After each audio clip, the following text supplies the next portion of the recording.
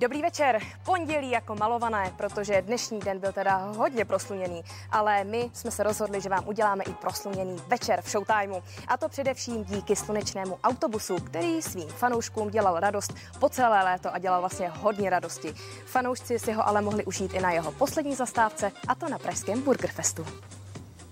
Burgerfest má v Čechách už dlouhou tradici a ani letos o něj příznivci dobrého jídla nepřišli. Tento rok si ale navíc mohli přijít pro podpis od hereček ze Slunečné, které si popularitu od fanoušků na každé zastávce užívají. Když jsou lidi milí a hodní na nás, tak si to užíváme určitě, no. A zatím musím říct, že vlastně byli, že moc nezlobili. Já sebou vždycky beru asistentku Laru, kterou to hrozně baví. Laře je 8 a strašně ráda se mnou jezdí. Při podpisech podává kartičky a tak jako mi tady pomáhá.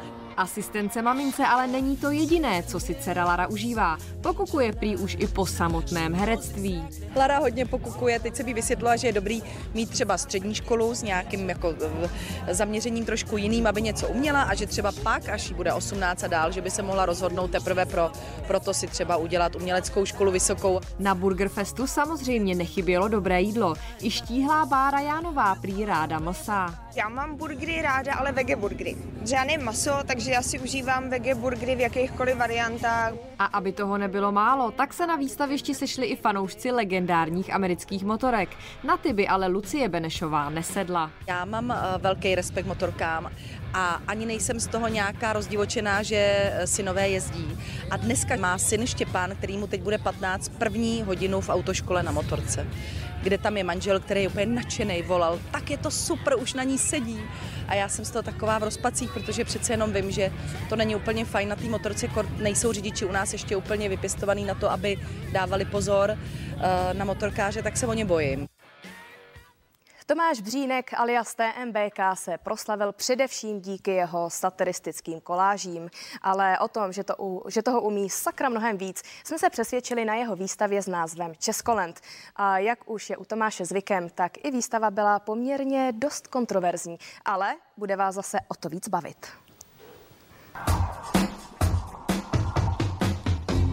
Přípravy na vernisáž, která se konala v podzemních prostorách pražského hotelu, finišovaly ještě pár minut před zahájením. Tomáš Břínek se ale nenechal rozhodit a byl v klidu. Co bylo technicky nejnáročnější na této výstavě? Přizpůsobit celý tenhle velký prostor vlastně tomu, aby to tady vypadalo tak, jak to tady vypadá, protože když jsme ten prostor přebírali, tak to bylo opravdu jenom holá místnost, takže člověk musí postavit spousta zdí a všeho. A pak jsou to taky i technické věci, aby se třeba něco hejbalo, tak nějaký servomotůrky a všechno naprogramovat, takže to nebylo úplně tak jednoduchý. Má tahle ta výstava za cíl vlastně pobavit převážně? Já myslím, že má za cíl jenom pobavit, že to není nic naučného, takže nic se tady úplně nedovíte, jenom se pobavíte. Je tady třeba něco, na co jste nejvíc pyšný, nebo na čem jste dělal fakt jako hodně dlouho? Kdybych to řekl, tak prozradím, co tady je, ale pár takových kousků mých oblíbených tady určitě je. Je to ve spojení třeba s panem prezidentem nebo s panem premiérem. Myslíte si, že se přijdou na vás podívat právě tady ty zmínění? Možná jim pošlu lístky, ať se podívat, když už je to o nich, tak ať je to s nimi. Takže uvidíme. Možná, že přijdou. Jak dlouho jste na té výstavě vlastně pracoval? No, tak na té výstavě pracovalo spousta lidí, nejenom já. Třeba půl roku to bylo, dejme tomu, a to docela náročný, když to vypadá, že ten člověk přinese jenom jednu sochu, ale je tam toho hodně, co se musí zařídit a udělat, vyrobit a podobně. Vaše tchýně Halina Pavlovská tak dorazí? Já myslím, že ne, že je schovaná doma před koronavirem, takže asi nedorazí, bohužel. A jak to vlastně ona vnímá, když si z ní děláte trošku občas taky srandu ve vašich kolážích? Tak já myslím, že ona má docela smysl pro humor, takže to vůbec neřeší. Dokonce nějaký koláže, co jsem udělal o ní, tak používá jako PF nebo něco, že nic si z toho nedělá.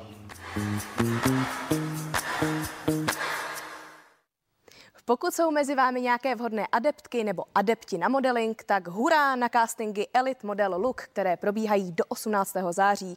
A když už se třeba do toho tedy pustíte, tak ještě předtím si poslechněte klady a vlastně i zápory tohoto světa.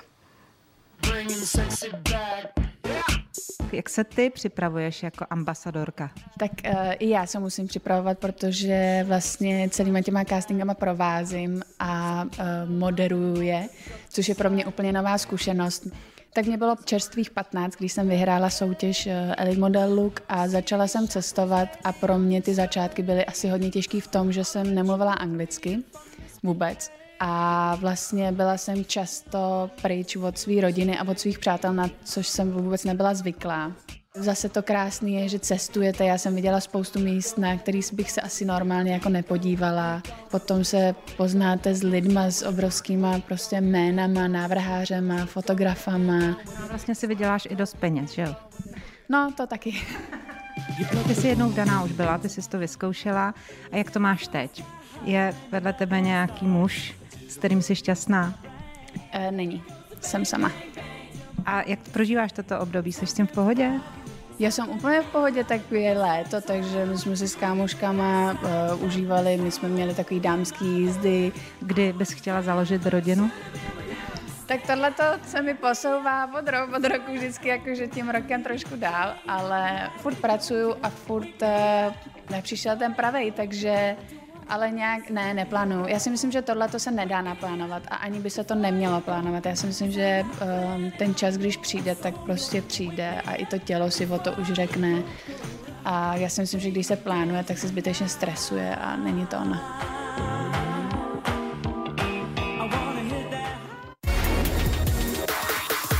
Jaroslav Uhlíř dnes slaví 75. narozeniny. My blahopřejeme a přejeme pevné zdraví.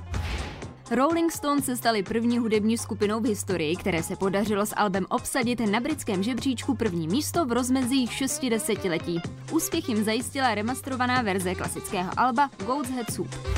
Rodina Jiřího Mencla se už stačila s režisérem rozloučit. Podle Express.cz proběhl pohřeb v tajnosti a rychle. Veřejnost může uctít památku režiséra tento pátek v pražském Rudolfinu. Vždy usměvavou herečku Patricii Pagáčovou jsme zastihli na focení kalendáře, kde nám prozradila, že prožívá asi jedno z nejlepších období svého života. Daří se jí nejen v práci, ale i v manželství. No a brzy třeba přijde na řadu i to miminko.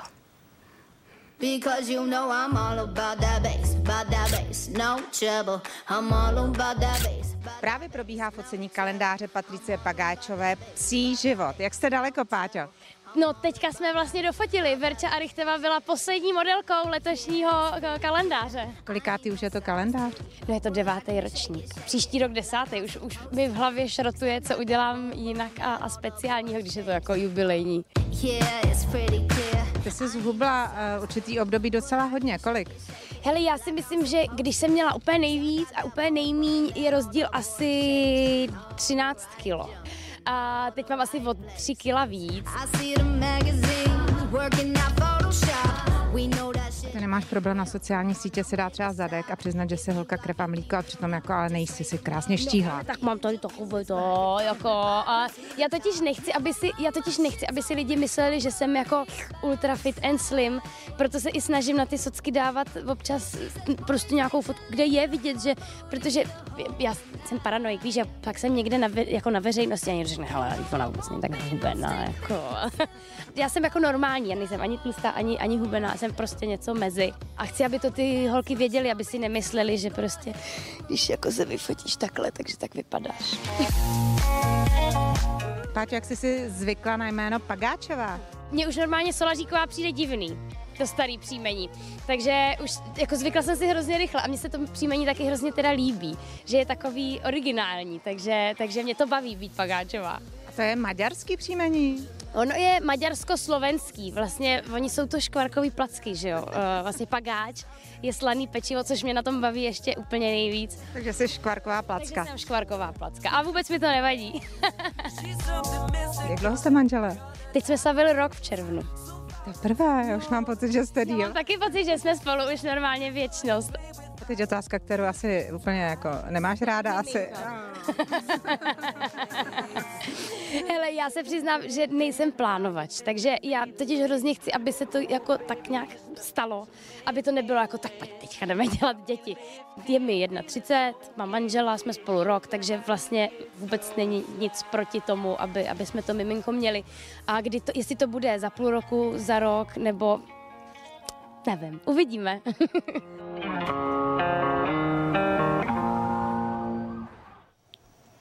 Co se má stát, známe to se stane. Každopádně je vidět, že Patricie je hodně šťastná, tak snad jí to vydrží co nejdýl. Tolik dnešní Showtime a vám přeji prima večer.